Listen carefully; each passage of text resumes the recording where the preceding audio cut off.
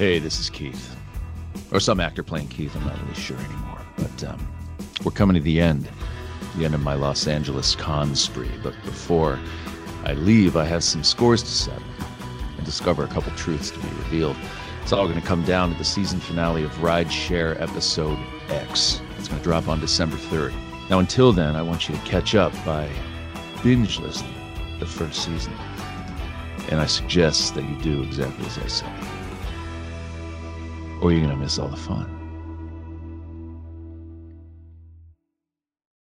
Hey, it's Brent Pope, the host of Breakfast with Brent Pope. You've seen me on some of your favorite TV shows saying things like, "Give it up, Jimmy. You got to sink this putt to win." On Breakfast with Brent Pope, I sit down with guests from the entertainment world, and we do it all over breakfast. Or should I say Brentfast? Every week on Brentfast, you get inside Hollywood info and tips, great breakfast recs and foodie debates. Most of all, you get the most delightful 30 minutes of your week. So dig in. It's Brentfast time. Listen at Brentfast.com, Apple Podcasts, or wherever fine podcasts are found. He never gives up, he'll stay till the fight's won. G.I. Joe will dare. G.I. Joe. G.I. Joe. Hey everybody, and welcome back to your favorite G.I. Joe themed podcast of Recap, Potential, and Joy. I did it. That was me, not Chan. Yeah, it wasn't Chan. Chan's Not- fixing something right now. Not Chan Otherwise, he'd be making fun of me groaning. this time. I'm sorry, did you do a thing? Oh, I did do a thing, Chan. Did you miss it? I'll do it again for you. No, please, you don't need to. Oh, I don't have to? You We're don't good? need to. All We're right. good. Well, I am Ray Stacanis. I just finally figured out the secret of happiness. Oh, geez. Is to ignore Ray. Oh, jeez. So I'm going to keep using Chan, this technique that I've been developed. accusing you of ignoring me for 38 episodes now. Oh my God, have I been using the technique all along? You had the power in you, Dumbo. You never needed the feather to fly. Secret genius. Anyway, say your name. Oh, Well, his name. Yes, we'll get to you in a second, sir. Sorry. I got to get this bumbo on track first. I'm Robert You Chan. didn't hear Thank me. you. I don't hear I'm you. Gina Ippolito. And we have a special guest here in studio. We are joined by Yay. writer extraordinaire Flint Dilley. Yay. Hey. Flint, say hey. Hey, how you doing? I'm Flint Dilley. I broke in earlier, but That's right. We just happened to I'm catch him here. actually supposed to be here. Flint wrote this episode, you guys. That's right. We are doing an episode called Ode to Cobra. And Gina, this is where you normally tell us something about the author of the episode. Oh, I thought that was a Chan job. Well, you're the one that started actually paying attention to it. you don't. I know. You can't I tell the just difference have between been the writing down the names. You just say the name and then Chan looks it up. Googles them. So, Chan, what can we learn about our guest here rather than ask him ourselves? I'm interested in learning about myself. Yeah, that's great. Hold on, let me quick IMDb you. And find out. Why don't you tell us a little bit about because you eventually were one of the story editors, right? So like a sort of head Oh, writer, yeah. or- I mean, what happened was Steve Gerber was the story editor on the show, and he'd been hired by Sunbow somewhere in summer of '84. And I was having a disastrous experience at Lucasfilm right before this, and I got back, and I'm just kind of like, yeah, I'm writing Pick a Path adventure novels. It was kind of fun. I was writing with the guy that created Dungeons and Dragons, but Gary Gygax, Gary right? Gygax. Yeah. Wait, are you under your name or under Under my name, yeah. Okay. It's the Sagard series. Oh. And Gary and I were designing games and writing movie pitches and all this. So, I was kind of hanging around doing that, and Steve called and said, "Hey, will you come ghost story edit some G.I. Joe episodes?" And, I mean, Steve's arguably the best story editor there ever was in animation, but he is certainly in that era. That's my opinion, obviously. Well, that's what we got you here for, right? Yeah. And he was the creator of Howard the Duck, and and awesome. Thundar, and I mean, he's written all over '80s animation. But anyway, He's written a few episodes we've done as well. So far, so yeah. He was, and so he called me up and he said, he said, "I'm doing this show called G.I. Joe, and you can hit the characters can hit each other with real fists." and that was his pitch. And what that meant is, in the '80s, there was all this program practices and violence for children, and all that was the paramount issue. And we'd worked at Ruby Spears together before that. And, I mean, the stuff we had to do, basically, your villain could be guilty of, minor negligence was probably at the furthest end of it. So now we have a thing where there are, planes and guns. You couldn't hit anybody, but that was just trivial to us. I mean, You finally get to work with the good stuff. Yeah, we got to work with the good stuff. That's right. You wrote another one of our famous episodes, our favorite episodes. It is my absolute favorite episode of G.I. Joe called The Games Master. Well, that was. I thought at the time it was about Gary Gygax. You know, Yes. 'cause I wrote it up there at Dungeons and Dragons. Their mansion they had in Beverly Hills, and I very rarely wrote scripts for the show because I was a story editor. Sure. So I would only write a script when something else fell out.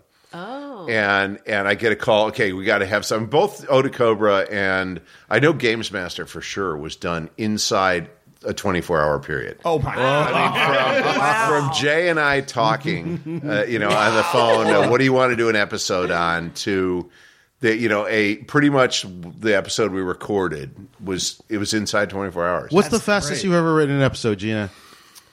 Man, Was it 24 hours? definitely was not 24 hours. But wait a second. I mean, you have to understand. Okay, there are like three components to how that happens. One, I'd edited, at that point, God knows how many episodes. So it was like I knew the characters. G.I. Joe more than any of the other Sunbow. Tell me if this gets boring, but It will never get boring to me. Yeah. But more than any of the other Sunbow shows for me was just effortless. In other words, it just, yeah, when they offered me the job, they said, "Hey, we named a character after you, so you have to take the job." And so it's like, I don't know that that's really true, but I want it to be good true. story. I want it to be true too. There's a character named Dilly? Yeah, Dilly. Yeah. Steve, I came in and I was story editing for. I think the first thing I did was Roger Slifer's The Germ. That's the first one I remember, and I think maybe there's something by either Earl Kress or Mary Screenis after that, and I think Marv was doing a script. And these are all people I didn't know yet. Yeah. Okay. And the ones that are still alive are like Facebook friends now, but at the time they were just names, and they were all these comic book guys. Because kind of unlike everybody else, that Steve brought in, either came from Animation World, which I had been in. Or came from Comic World. And what G.I. Joe did is it served, because we'd get these 65, orders, orders for 65 episodes, and that's a lot of episodes. Yeah.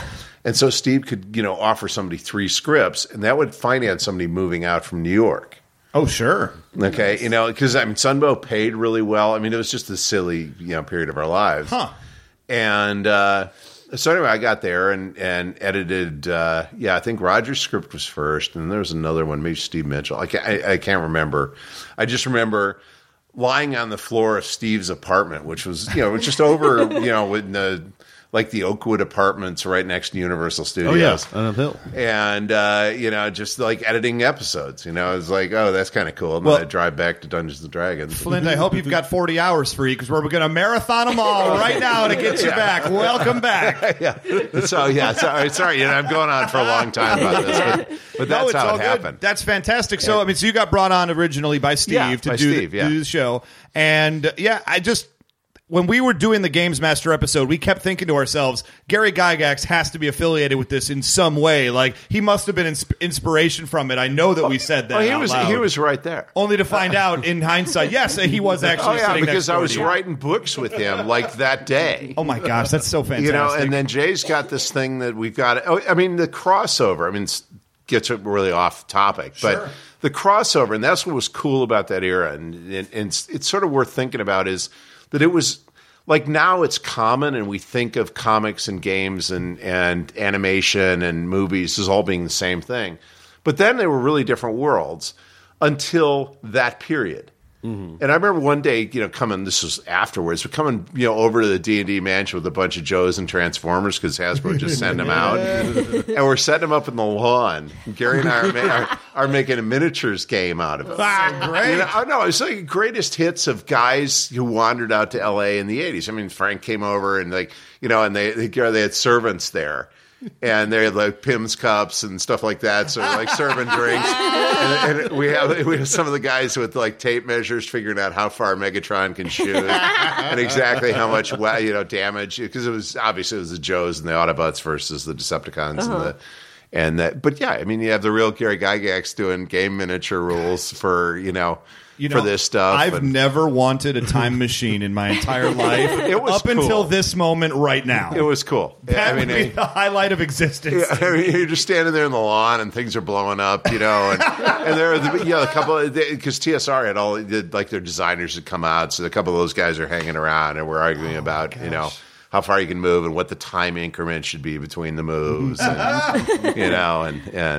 so it's kind of great. Well, that's fantastic. Well, let's jump into the episode here. Yes. Ode to Cobra, episode 38, written by Flint Dille, and you're here with us. That's so exciting. I'll say it again for those who just tuned in, because that's how podcasts work, right? That's not how podcasts work. The millionth time. Oh. So you should people know don't this just, by now.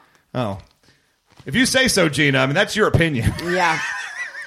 We start off in jolly old London. International episode. We go all over the map on this one, I tell you what. So is there a real British museum? Is it called the British Museum? Oh, yeah, it's my London? favorite place in the world. It's a real place. The Rosetta Stone's okay. there. I mean, I figured it was something real, because every time I'm like, that, there can't be a place really called that. I'll look it up, and it'll just be, oh, yeah, there's totally a real thing called that.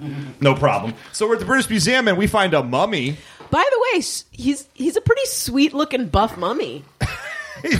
Nobody noticed that the mummy. Yeah, like I was like, that's a buff mummy right there. Yeah, they only have the best specimens. How long was he undercover as a mummy leading up to this operation? Because I feel like it was like weeks. He must have smelled terrible. I'm not gonna lie, I thought this was gonna be Storm Shadow. Did anyone else think that this was gonna turn out to be Storm Shadow? I think it's Storm Shadow or Zartan. I was thinking Storm Shadow because Zartan would not be that Zartan smooth. would have fucked it up already. Zartan would have messed it up. The Night Watchman would have walked by with a flashlight, and then all of a sudden the sweat beads would have started on the mummy's temple. By the way, those guards, not at all affected by the fact that there's a running mummy. The guard's just like, hey, stop. They don't have time to worry about that, Gina. He gave him every warning. I mean, to be fair, I mean, mummy, hands up, don't shoot. You know what I'm saying? Yeah. And they shot him anyway. He was not. That guard was not afraid. He was doing his job. Wait. I just realized this just now. Yes. Just as we were talking. Those goddamn British cops have guns. Yes, they do. Oh. Laser guns. And they're not supposed to, right? Laser. Actually, I wrote cops have lasers, and I was like, well, that's weird. And just now I was like, wait a minute, cops don't have guns at all in Great Britain. They do in the museum security field, though. Oh, yeah. Okay. That is We're real. in G.I. Joe universe. Everyone has a gun. G.I. Joe universe works differently than the real universe. And the British have guns there. Okay. Guys just get in mummy cases and nobody notices. No, I have no problem with guys in that world. Somehow the mummy didn't bother him. It was the guns with British. Yeah. The part that makes me laugh is that Firefly. We turn out it's actually Firefly is the mummy. Mm-hmm. He's taking he's got a little picture camera and he's taking pictures of the stone and stuff. And then as soon as the cop comes over, he's like, "Oh well, screw it." Throws the camera and just takes the whole stone with him.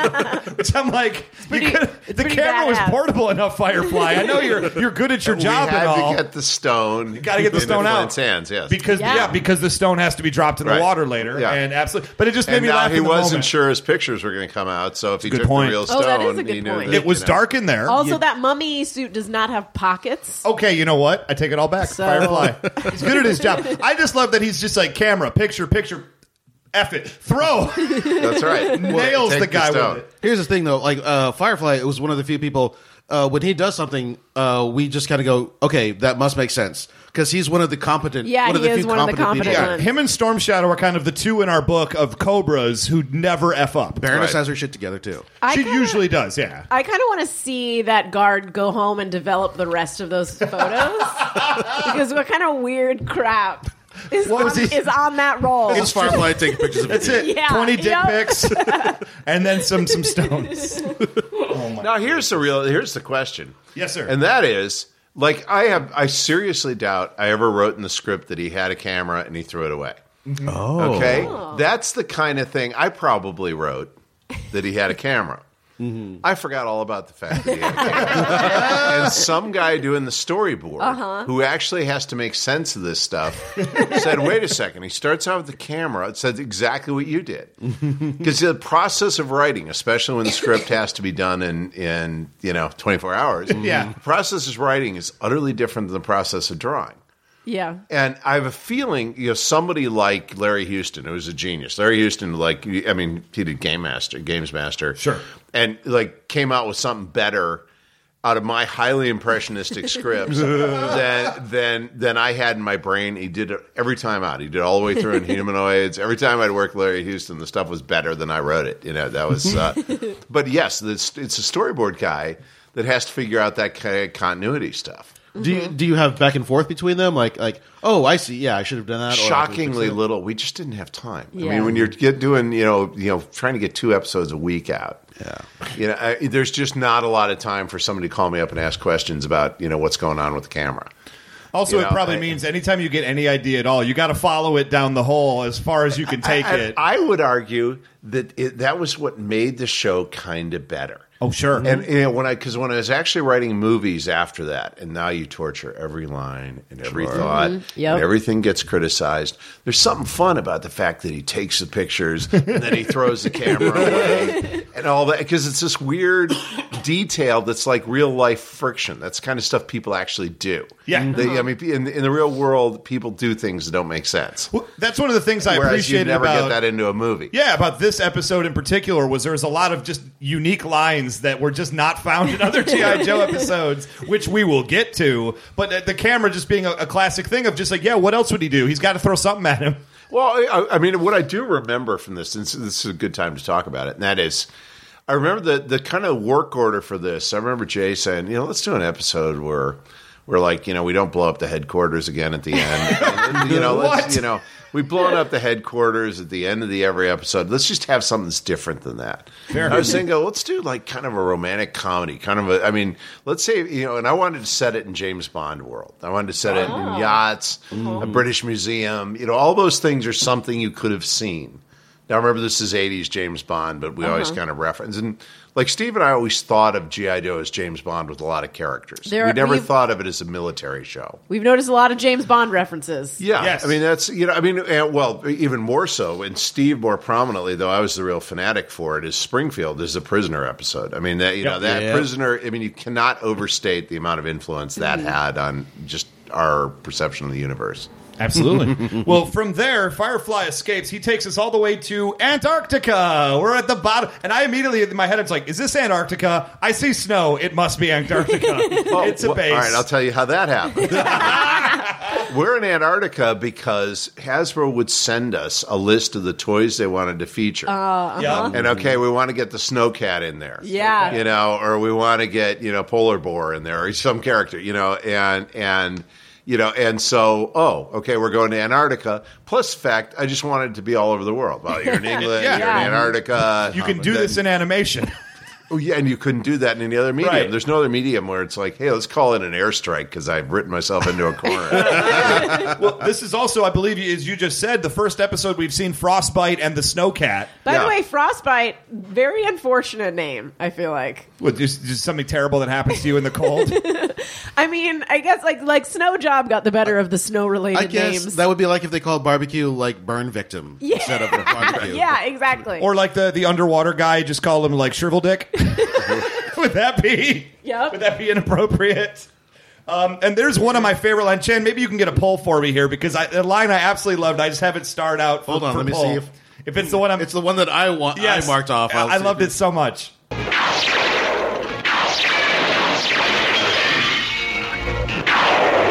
This is not it. No. That's the blue goo noise though that I like so much. But now, how many of those shots do you suppose hit? Well, definitely the one on the goo. Yeah. Only the goo one. I don't think he could have missed, though. I think he was so close, and it was just a room full of ripe targets. Right. I actually did. Wait, here it is. Here it is. Hold on. At least he missed the coffee pot. That was my... Oh, that's not the one I had. That was, but you know what's funny is while he was shooting, I distinctly noticed that he missed the coffee pot. Was the note I made. He hit everything except the coffee pot, because I even was about to write a note in it. At least he I'll tell you how lines pot. like that happen. Okay, when a writer's actually writing a script, you're not thinking about the coffee pot unless I was like happened. I mean, I don't remember how that line was written, but I'll tell you how it probably happened. And that was one of the things about Joe is we were able to do pickups. Mm-hmm. So if we didn't get the line right, because the way animation worked in those days, you know whether it still does, but the way it worked is you'd record your audio before the storyboard was done. Often it's not. Sometimes it wouldn't be. Sometimes you'd be working from the board. And so what would happen was I'd actually be looking at the storyboard and I'd say, "Oh wow, there's a coffee pot there. Okay, let's throw in a coffee pot line." Because remember, the artist actually has to draw a kitchen. Mm-hmm. I'm thinking kitchen, and I just have this vague idea that stuff's all there. But then you actually go into the storyboard and you say, well, "Let's dig it out and really make the props and the stuff fit in and try to give a sense of reality." That is how that stuff happens. So it was probably written during the recording session while I'm looking at the boards. There you go. Oh, if the boards were done first, if the boards weren't done first, I'm looking at the boards and saying, hey, let's pick up some lines, because we're going to be in with the same actors on Thursday. See, well, that was fantastic. That's not the line I had. The line I had was from the thing before, if I just may, which is the news guy says he stole this priceless stone, which would only be interested to scholars. To which point, one of the scientists turns to each other and says, maybe he was a scholar. So, and I just love that so much. Like, well, it only makes sense if you follow the line of thought. If only scholars would be interested in it, maybe he was a scholar. That made me laugh. I don't know. So right over here, Firefly opens fire on the entire room, makes a big deal about not seeing his face. This is the big character point of Firefly. He has a very diva Prince moment. Right. He has a mask. He knows he has a mask, right? Yeah, but his eyes could still be seen, I mean, he could wear goggles. And I do think it was it's like that moment when you get the rider from Prince, and it's like, make sure no one looks Prince directly in the eye. Where are my green M&Ms? Well, I was thinking of Firefly, if you didn't like the fact that you had this goop all over your show, maybe you should have just opened fire randomly in a room full of goop. Like, I'll put that out there. That was a tactical misstep on your part, sir. There was only one thing that contained goop, and he did not know it contained goop. No, but it was a giant cylinder full of something. No. Ideally, it should have blown up.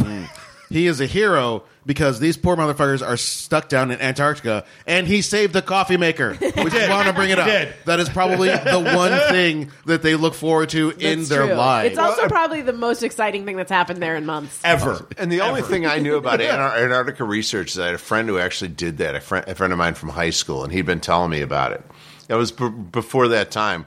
And what he was studying is why fish didn't freeze, because the water was actually below freezing underneath Antarctica. So they were studying why fish didn't freeze. Interesting. And so I probably had some idea about fish goop that, of course, was never articulated in the script, but I just decided, I wanted to have some goop in there. That makes sense. I just assumed when he came in and started shooting, it was the Thing. I mean, maybe I'm just too simple, but anytime anything happens in a remote Antarctic base, I just assume Kurt Russell and the Thing are showing up. Yeah. All the time. So cut over to Joe headquarters now, where Flint is being paged on the roof with Scarlett and Lady J sunbathing. What a pimp. He's just chilling with bikini babes, and he is the only one standing and the only one fully dressed. So I like to imagine that like 2 minutes before he was just like rubbing his hands together creepily. At first, I thought this might have been the episode that Bill was talking about. Yes, the Bill Ratner episode we have not actually aired yet. Yeah. Oh, okay. Well, yeah. He was talking about a specific episode where Flint and Lady J are on the roof doing suntan lotion. I thought the same thing. And then they have a child. Possibly legitimate. No, it's Marissa Fairborn. Yeah, that's it. Yeah, and Marissa Fairborn shows up in the Transformer. Right. I had no idea this was a thing until very recently. So Flint and Lady J, like their relationship in this episode is very. I think. Yeah, it's the most we've seen of like the actual. Well, like I said, we wanted to do kind of a romantic comedy out of this. We wanted to play it like, what if we just not blown up a headquarters and the toys they wanted us to emphasize lend it to that, and we said let's do it on a cruise ship and let's have her dressed in something other than the usual stuff. Yeah. She was looking good. We decided, what are these guys doing off duty? Because you want to have an idea. What are these guys doing when just staring at girls in bikinis? It makes sense. Scarlett and Lady J would be on the roof of Joe headquarters sunbathing, and Flint would be watching them. Well, we used to get a lot of We got a lot of comments at the time about this. The Joes lined up on the poster looking like the Village People. Back to the 80s. So we wanted to take that off the table. Well, Flint's like, shockingly, Flint says, okay, I'll be right there. I would have said, I think I'm good here. Send Duke or Beachhead or whoever else we got on base right now. I do want to mention that I definitely thought halfway through this episode, oh God, this would be the worst episode with Duke.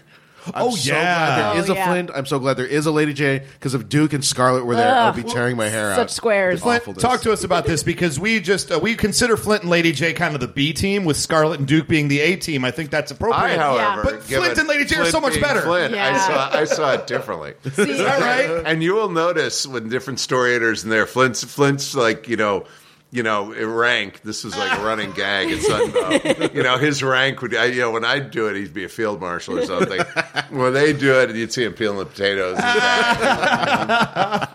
Buzz and Doug just didn't see things, that way. That's hilarious. They are. We consider them the superior team because they're much more interesting than the other two. Yeah. Yeah, there was somewhere to go with them because Lady J and Duke were really well established early on. Mm-hmm. And the show was much more a military show. And so the way I thought of it was, if it's a military kind of a show, then it's Scarlet and Duke. Oh. If it's a spy kind of show, it's Flint and Lady J. Oh, that's perfect. That's just how I thought of it. Interesting. You don't want to see Duke and Scarlet undercover. What would they even do? No, they would. They'd be at a NASCAR or something. Oh my goodness! So we let's see here. Cutting over to we have a fight now between Snow Job and Firefly. Love him. This is absolutely a James Bond. I'm glad you said that. It's a James Bond kind of fight where they're skiing and throwing grenades at each other and just super super fun. And then we get the first appearance of Frostbite on the show.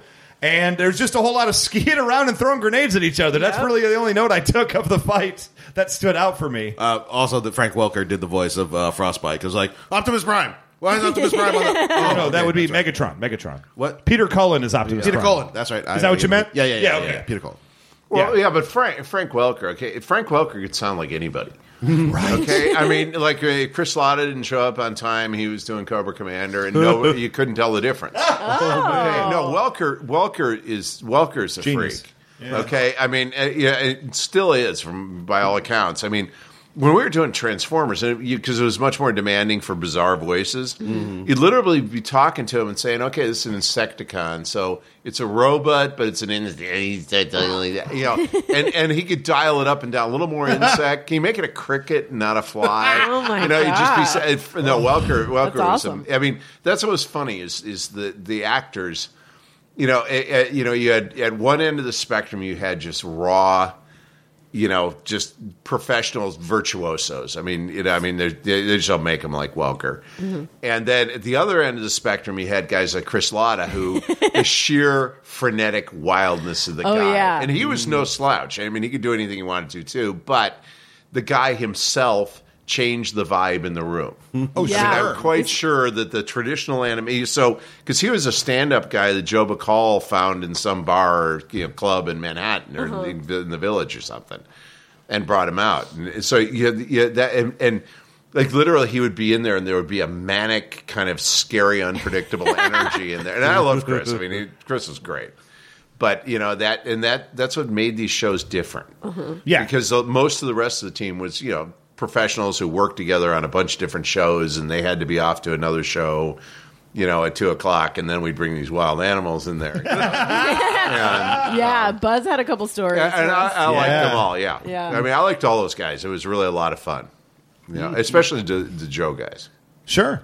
I mean, it's just the diversity of just the characters you're creating. At the end of the day, the Transformers is still a bunch of robots. These guys are all coming from all different corners of the earth, and you could pretty much justify any character choice you'd possibly want to make. Yes. Well, of all the characters, who is your favorite one to write for? I mean, we already know the answer for Buzz. I figured that'd be the answer. Buzz was Shipwreck. Shipwreck, right? Oh, yeah. Yeah, no, we all knew that. That's hilarious. Yeah, Shipwreck's coming up here in a second. No, but I mean, there were a lot of them that were just kind of effortlessly. I mean, Destro and Cobra Commander were, I mean, Joe was just effortless. Yeah. Joe itself. I mean, pretty much you get the original nugget of an idea, and then the whole thing just went flying out. Yeah. Well, all of a sudden we discovered that Firefly, when he got the goop on him, it was actually tracking paint, which, as we learn, is mildly radioactive, and everyone in the room seems totally cool with that. No. Back in the 80s, mildly radioactive just meant you would get superpowers. Oh, is that right? Yeah. This is the 80s. People didn't worry about that. I got bit by radioactive paint, and now I am Paint Man. Let's see here. Yeah, the whole time I'm just like, is anybody in this room safe? Is there going to start growing third arms? They don't care that Geiger counter starts going off. Well, should we leave? Nah. We find out that Firefly's been on a mission right now. Usually Cobra would send multiple people to multiple places. Not in this case. We got to make sure we get all of it. So Firefly is dresses as a mummy, and he gets the recipe. And now he's here in Antarctica getting the Jackal's bane. You had the reason. He was competent, And he was the only one. Done, Mm-hmm. Every time we see Firefly on screen, we're like, oh, something correct is about to happen for Cobra. Yeah. You don't put him on screen to F up. Yeah, this plan didn't fail because of him. No. Not even a little bit. Destro looking at you. So we end up now, because we've already been to Antarctica, Joe Base, and London in the first 4.5 minutes. Let's go to Madagascar, home of animals. That's right. We got to have a jungle. I mean, you have it. I mean, it's. I do that for years on video games. I mean, you got to have the snow scene, and then you have the underwater scene, then you got to have the jungle scene. We can get a desert into this. This is Super Contra, basically. Yeah. All the Super Contra levels. It's every stage of Super Mario. Yeah. There was a point where Gina was complaining because it was like 6 episodes in a row of jungle. It's just like, can we just please get out of the jungle? Yeah. That's true. Plus, they kept destroying those jungles. Yeah. They just kept driving their vehicles through all those jungle trees. It was cool. We didn't care about jungles back then. Their footprint was large. About carbon. Remember, it's the 80s, right? Yeah. So we do get to Shipwreck. That was a fun decade. We get to Shipwreck with Polly. And Polly, who I haven't seen in a while. Yeah, you missed Polly. I was very excited. I literally wrote in my notes, yay, Polly. Yay. Polly outing Shipwreck for many criminal activities. Yeah. About hideouts. Shipwreck's a crook. So, of course, Shipwreck knows where the Pirate Cove is in Madagascar. If there's any member of the Joe team you brought in, in a seedy way. Yeah. That would be Shipwreck. I do. That did make me wonder what disturbing knowledge Polly has. Oh, Polly's seen some shit. That's guaranteed. Yeah. What were these boats that Flint and Lady J were on? The G.I. Joe surf rafts? Because I knew the toy line. I didn't pull this one out at all. They looked fun. Yeah, they looked super fun. That's windsurfing. That was like a thing in the 80s. Again, they don't have windsurfing anymore. They still. I feel I'm like sure they must still have windsurfing. I don't ever see them out on the. Guys, let's go to Malibu right now. Let's just go. The parachute thing where the boat goes. Yeah. Oh, that looks fun too. Yeah. No, that looks terrifying. Yeah, but God, why would you do that to yourself? Fear is where the fun's at. That's what Fire Sign Theater taught me. So yeah, they incorporated so many toys, and in this particular case, I'm just like, now he's just adding stuff that doesn't even exist in the toy. Yeah. Like, don't you have enough things to work in without inventing more? That would be a good one to play with in the bathtub, though. Oh, the shark was super fun to play with in the bathtub. There For the you go. record, from personal experience last week. So we get Flint and Lady J. They've broken into the Cobra lab. And they've decided, we've got it. We've got the piece. We've got the stone. We're gonna f up everything, even though the recipe's already been transmitted to Cobra headquarters. I loved Cobra Commander appearing on the screen to interrupt them with the button in hand, being like, "Hey, I'm gonna blow you up." By the way, this was the first time that I realized, it took me 38 episodes to realize this. I feel like anytime Cobra Commander is having one of his meltdowns, he should have like crazy Muppet arms. Because he's like, why?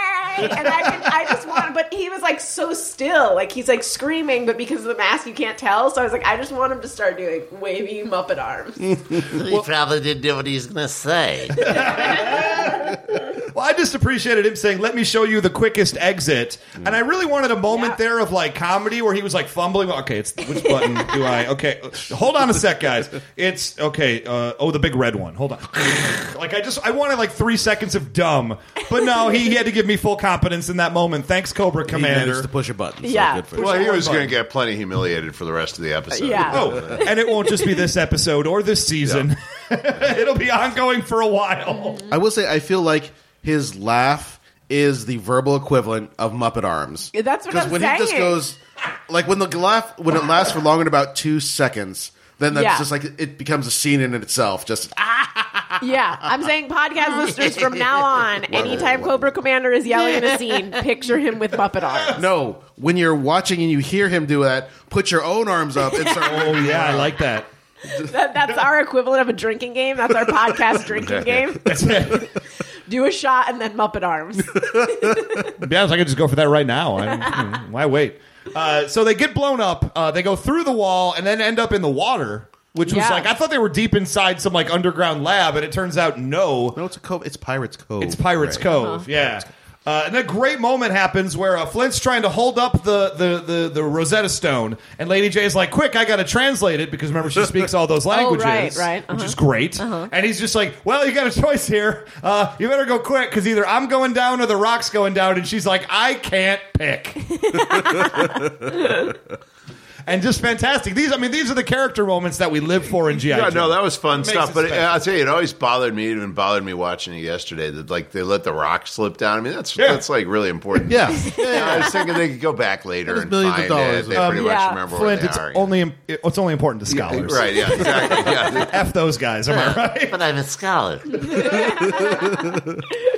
And Lady J once again gets one of the favorite Lady J things to do: exposition. Yep. Whenever we have like 3 lines of exposition, it's like, "Where's Lady J? Bring her out. She's going to say a few things. Are we good? Okay, let's continue the episode now." It always falls on Lady J. I'm just saying. Well, I mean, she was one of the smartest people on the team. You know, oh, the smartest. Yeah. So you give her that. Give her that crap to do. Question: would you have been the one to have written the fish flying into Flint's face, or was that something that the animators I was looking at that and I couldn't remember. I can't imagine in what universe I would. Sometimes, like, there may have been a whole gag that got cut out. Okay. That involved Cthulhu coming up and they fight it and all that, and all that remained from it was a fish hitting him in the face. I mean, I don't know, that stuff would happen. Okay. Yeah, you'd have a whole sequence gets cut out, and then it's like, we still have the fish. We get introduced to another new character for the first time, Short Fuse, who I didn't remember even a little bit until rewatching this episode. And apparently, all the G.I. Joes have certain superpowers. They have special designations. Mm-hmm. Short Fuse's job is to read Entertainment Weekly. Right, yeah, it's an important job, because they spend a lot of time sitting around in their base, not doing much. He's the TMZ equivalent guy. I want to see if his card actually says that. He specializes in entertainment crap. Yeah, celebrity gossip. I picture that moment where Duke's like, I just don't know who's dating who. Get Short Fuse on the line. We learned about a brand new man because Short Fuse knows, and this is the one time he appears in the episode. Like, I don't know if he'll ever be seen again, but he knows who Socrates Aertes is, the richest man, the richest bachelor. Well, in he the just world. happens to be reading a bachelor magazine. That's right. Which he probably picked up on an airplane. I believe that Short Fuse gets home delivery. That was the 80s. I mean, what's funny about these cartoons, you watch them and you realize how 80s they are. Oh, sure. I mean, they actually had magazines like that. Yeah, the National Enquirer. You would see, but even like more specialized. They'd have like, Billionaire magazine, and you actually have Socrates Aertes, on the front of it. Yeah, and also the big news: he's looking for a wife. Yeah, he's looking for a wife, ladies. Did we already get to the Sand Palace, the Cobra Sand Palace that we see? The Cobra Sand Palace? I don't remember Cobra Sand Palace at all. There's this crazy, and it reminded me of Super Mario Brothers. Okay. You guys don't remember this? No. Now keep going. Tell us what you remember, Gina. This fever dream. I just remember that there's a crazy sand palace with cobra heads all around it. You are right. Whoa. It's out in the desert somewhere. Yes, sir. Okay. It's in there. Yes. How did you guys not see this? I just remembered it when you brought it up. I must have been writing something down for the 3 seconds of Cobra Sand Palace. Here's the deal. It sounds wonderful. I mean, it reminded me of that one level in Mario Brothers where the sun starts chasing you. Oh, yeah. Yeah, no, it looked like sort of an Egyptian. It didn't look like an Egyptian temple, but they had cobras all over the side of it. Yeah. Yeah, it was really cool. I have no idea, I probably wrote cut to Cobra Desert headquarters. And then we have a scene, and then we go back. Go back and watch it. It's after the. I will. It's after Muppet Arms, but it's before. But the reason stuff like that happens is like when these guys are doing the British Museum, right? They're looking at all these pictures from the British Museum, and then that's the way they're thinking. Yeah. So that drags into the rest of the episode. Awesome. It all works, yeah. Well, we cut to where we're going to be spending all of Act 2 and 3. We're going to go be on the yacht, the James Bond yacht. Yeah, and Flint and Lady J show up. Yep. Yeah, they're looking good. Looking really good, both of them. Not a lot of ladies can pull off a white dress. I know I don't look good in white, you guys, so that is a feat. That is a feat for her. Well, so's a white tux, for crying out loud. Oh, yeah. He looked badass. I'm surprised nobody asked Flint for an hors d'oeuvre, though. Like, that's just how awesome he looked. look at the dude's shoulders. You're not going to ask him for an hors d'oeuvre. He'll crush your head. So the Cobra's plan now, and again, and I've said this so many times, Flynn, it happens in G.I. Joe a lot. Cobra Commander already has the winning plan established, and then he uses it for a bad plan to go forward. So it's like if he just edits himself, he'd control the world 8 times over. Mm-hmm. So he's got this thing that will make any man lose his poop to any woman and get him in love. So then he takes it to a boat and then sends Baroness on board in order to seduce him, where even without the plan, she probably should have been able to seduce him anyway, that's what right? I was thinking. I was like, all right, now when you do an aphrodisiac story, normally you want to have, but you can't do that. That's sexist. So now you have to have the guy. But the gag was that there were so many women on there that she needed an edge. Okay. This is the 80s. So all of a sudden you have 50 impossibly beautiful women on the boat. And so, the Baroness is average in that crowd. And so now... My only note was I want that man spray. There it is. I think like if this episode was written in the year 2016, this would have been a reality show. Yeah, exactly. It would have been Socrates on the boat. I'm going to find a wife by the end of this party.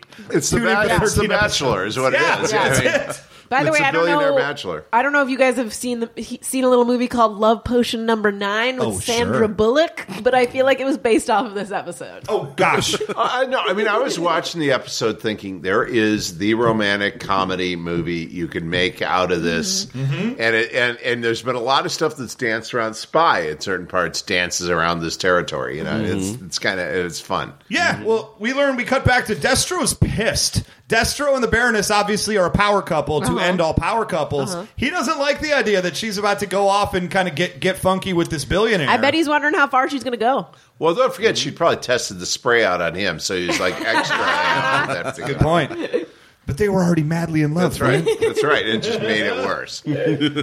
He's pissed. He wants failure. Destro is acting, and this happens about every 10 episodes. A lot that he wants these plans to fail. Destro kind of gets pissed off about something personal, whether it's the Synthoid episode where Destro has the synth made of him.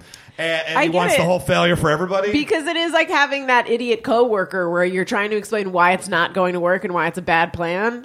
But since Cobra Commander is a 12-year-old boy, he never listens. Yeah.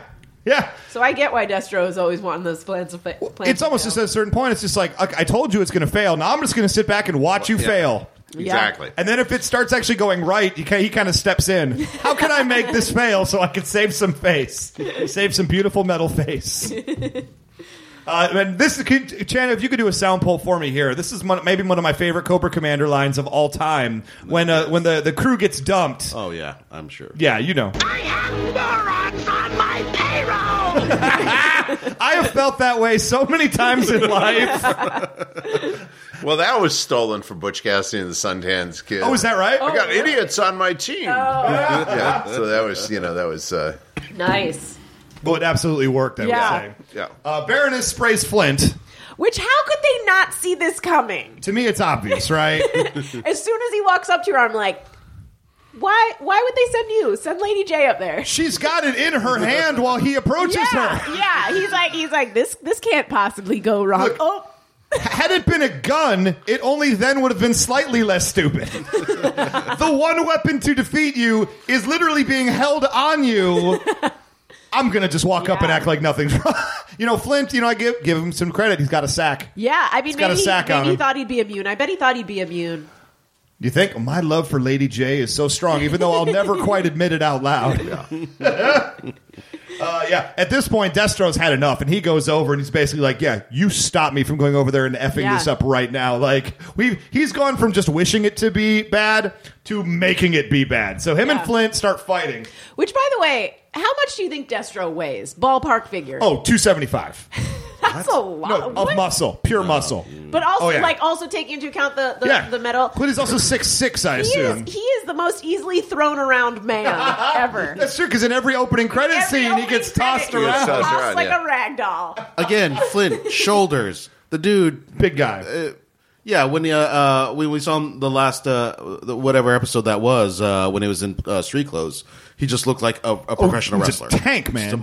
Yeah. He's got them lats. Mm-hmm. Is that a thing? Lats? Okay. Yeah. So I like Destro's thinking now, though, is that him and Flint are fighting, and he's just like, what am I going to use? He's just like, I'm going to fuck you up with this piano. How about that? Yeah. I'm just going to take this piano, and I'm going to beat your ass with it. And I just respect to Destro immensely. Whatever's handy. He's an arms dealer. He can't just, like, shoot you with a gun. It's got to be a fancy gun. It's got to have flair. That he's been working on for 10 years. Yes. In the studio. Yeah. Well, plus the fact we had to use yacht stuff. Oh, yeah. It had to be yacht stuff, so it didn't feel like... I mean, the whole intent was we don't feel like we're in a military base. So Yeah. Well, I liked when Flint picks up the serving dish, slaps Destro in the face with it, and Cartoon leaves the imprint of Destro's face on the plate, and I had a happy dance moment on the inside. That's realistic because that mask is made of a strong metal. It's a fact. Yeah. Metal on metal, man. It'll bend something. And those plates, let's face it, they're flimsy. Yeah. Well, I even mess. I do appreciate the waiter coming over to Socrates and asking him, oh, I thought this was part of the entertainment. Like, two grown men fighting over a piano was like, oh, here's how we're going to entertain the ladies. I would assume that. I would be like, is this... Here's the thing. Is this part of the show? Is that really right? Ultimate Fighting was not yet legal. Okay, fair. But if you're on a yacht and you have rich assholes... Are you telling me that they're not just going to hire two people just beat the crap out of each other? And the three ladies who stay, we're going to kill a man. We're just going to hunt him and kill him in the engine room. It's going to be great. Yeah. By the way, coming up, Bechdel test passed, you guys. We did it! Yeah, congratulations, Flint. What's this? So actually, and when we had Buzz on, his episode also passed the Bechdel test. That's true. Now you were familiar with what the Bechdel test is? No, what's the Bechdel test? The Bechdel test is something that says that in order to pass this test, a movie or a TV show or a film has to have two or more female characters talking to each other about something other than their relationship with the men. Right. So very few TV shows, episodes of TV shows, and movies pass this. Even now, it's something like 12%. So what did they talk? What were they talking about?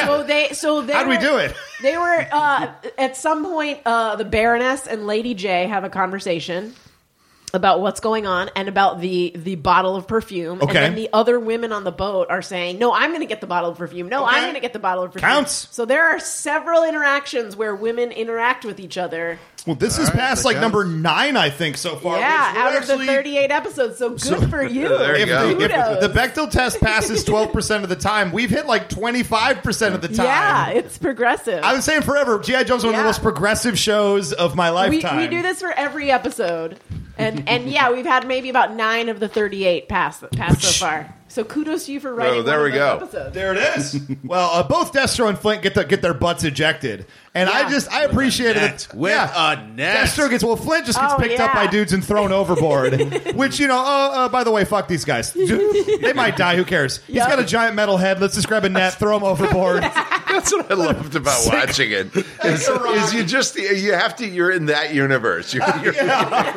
You're in a universe where people are thrown off yachts like they're being thrown out of a bar, and then like nets can pick guys up, chuck them out. Strong net. Yeah, I mean, it's a cartoon. It's fantastic. There's no liability. There's no, Well, this is the richest man in the world. He'll buy his way out of everything. It doesn't matter who he's throwing off his boat. Yeah.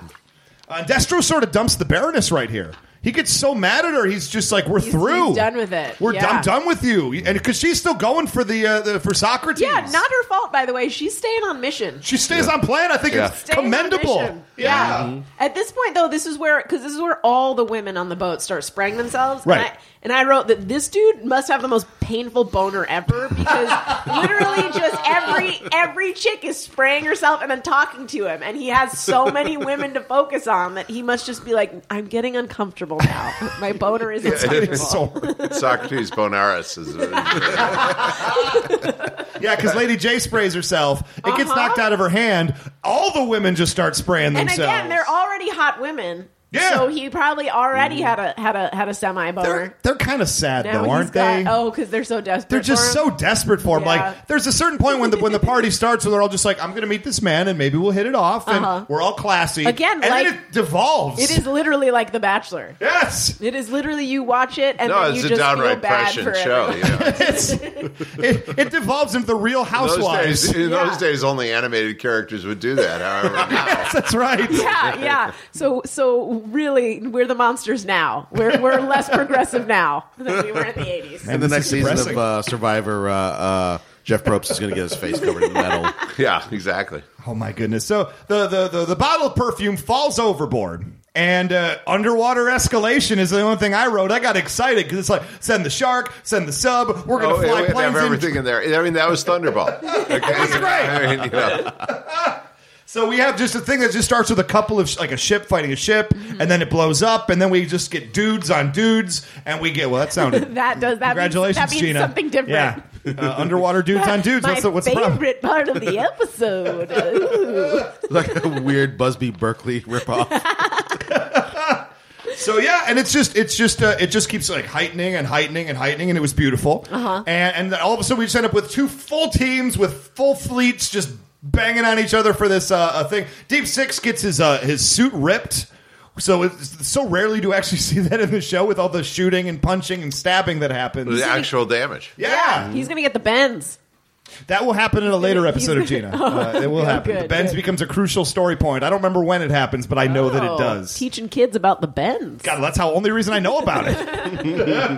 Let's see here. And at which point, maybe one more sound pull, Chan, because the ultimate thing happens as the aquatic life decides to win the day over both G.I. Joe and Cobra. Yeah. A crab! He lost to a crab! Fitting into this absurd scheme. And I think he's right. He's right. Everything about that is perfect. I just wrote, all it says in my notes is that crab's going to get some sexy time. Yeah, that crab's going to want to get F'd by all the other crabs. Yeah. He's going to, And then a fun thing happens because the Baroness is finally punching out. She realizes this mission's not going to happen. So somebody dressed like the Baroness gets knocked down rip off the rubber mask to reveal it wasn't really the Baroness. It was some rando chick at the party, which means Baroness packed a rubber mask of herself. I love it. She plans ahead. I have no idea where that came from. Now, that once again, okay, what if I were making up an explanation for how that happened? Please. Is one of the women decided, he's in love with that woman, so I'm going to disguise myself as her. and she went back to her room and made she went back to her room and somehow did herself up to look like the Baroness. And that was, a half-page sequence that then just turns into fill in the blanks. Yeah, it's a great line, though, because she says, I'm not a Baroness, I'm a Duchess. I'm a Duchess. The Baroness, always on point. Yeah. She gets things done. She plans ahead. Mm-hmm. Every single time, yeah. We've established in many other episodes that she is the most competent. She's pretty fantastic, yeah. I mean, she's out there impersonating dudes. And even that's Zartan's job, and he's terrible at it. Yeah. Way better than Zartan. That character Arnold that she played, which was nothing like her at all. Oh, yeah. Was there anybody in the writer's room pulling for poor Zartan? Zartan, because he was like this extra guy out there, so you could just make a clown out of him. I mean, we thought of him kind of as being Lobo. Yeah, I mean, because remember Roger Schleifer created Lobo. Yeah, Steve created Howard the Duck and Thunder the Barbarian and stuff like that. I can dig it. Well, at the end, but that's what's so funny is there's a staff full of people that have created actual characters you've heard of. Yeah. Well, Baroness gets away, taunting and laughing. Maybe next time Socrates, since Destro dumped me. Yeah. So I'm free. I'm a free lady. Maybe she's going to go after this universe's Steeler. Yeah. Oh wait, no, he's back at the old universe. Oh, that's right. Yeah. That love never happened. The Bizarro universe. And then Flint and Lady J start heavy petting. This is the most we've seen out of them. They are. I mean, to be fair, there could be the after effects of the spray still happening. But Flint is I always get the feeling he's into Lady J, but it's a casual work relationship. Yeah, or he's trying to keep it on the down low to not rub it in all the other guys' faces who don't get regular action. But it's a fact. Oh yeah, I'm sure there's some deal happening. But, but every time we see Flint away from the base, there's no Lady J there. That's true. She's a workman's. I'm saying right now. So it's like they all of a sudden are just. They are getting on each other. There was definitely an episode where they talked about dates because she ribbed him a little bit for, is this your idea of a date? Yeah. At some point, she was bringing that up. They're on the damn yacht. And probably, like the Mediterranean or something? The romance overtook them? Is that what you're saying? Of course they did. Well, they both looked really good, too. Well, didn't they have something funky happen in another episode? I'd almost forgotten about Skeletons in the Closet. Oh, we haven't done that one yet. It's the H.P. Lovecraft one. I think something happens in that one. Ooh. Guys, I've told you, we have some awesome stuff we haven't done yet. They don't believe me. I swear to God. But Skeletons in the Closet, that was sort of the Inhumanoids preview episode. That's yep. Awesome. I've recently watched Inhumanoids. And it's definitely a trip with a lot of the same animation and voice actors and stuff. Yeah, it was the exact same team. Really all through, and it was kind of. I mean, Inhumanoids is simultaneously the most ragged show we did, and the most interesting. I mean, in other words, it was like. Yeah, it was done as like 7-minute episodes in a thing called Super Sunday, where he debuted a bunch of things, and then it all got cut back together into episods and into one movie. So kind of like Adult Swim. And so it's really jagged. It's very much like the new Superman Batman movie, oddly enough. As far as like all the setup, which I like that movie better than anybody else did, but all the setup of it, you just cut that out, and you have the viewer jump as far as they possibly can to figure out what you didn't put in there. Sure. Well, we have a few extra minutes here left over, so I'll tell you what, let's wrap up the episode. We'll talk to you for a couple minutes further. So, guys, come on back. We're going to have the extended interview segment with Flint Dille here. But, Flint, thank you so much for joining us for Ode to Cobra. It was a trip and a half. Thank you. We now have the record on Ode to Cobra. And so, until then, you can hit us up individually. Go to Facebook.com/KnowingIsHalfThePodcast or at G.I. Joe Podcast on Twitter.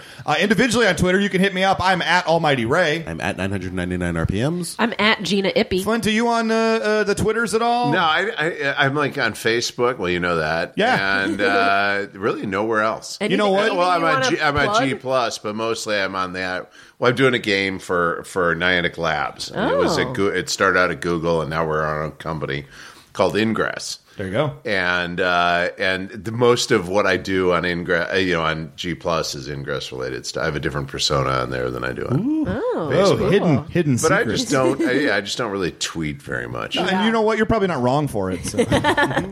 How much social media can you have? You know? Oh, a lot. Too much. But anyway, guys, come on back. We'll talk to Flint some more. I'll catch you next week. Bye.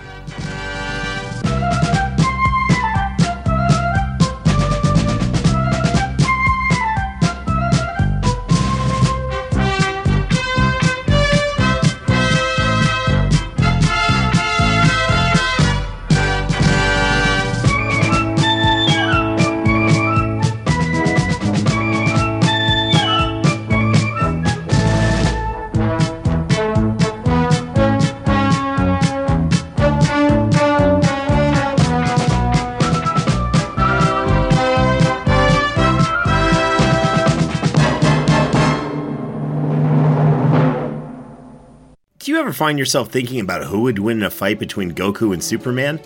Hi, I'm James Gavsey, and on The Who Would Win show, me and my co-host Ray ignore anything important happening in the outside world and debate fictional battles between characters from comics, movies, and video games. We got a new show every week, and almost always am I the winner. Yeah, not true, Ray. In the past, we've discussed such matches as Captain America versus Darth Vader, Solid Snake versus the Iron Giant, classic matchups like RoboCop versus Terminator, and even the Muppets versus Sesame Street. That one was crazy. So if you're a fan of geek culture and love a spirited debate, check out The Who Would Win show wherever you get your podcasts, or check us out at whowouldwinshow.com.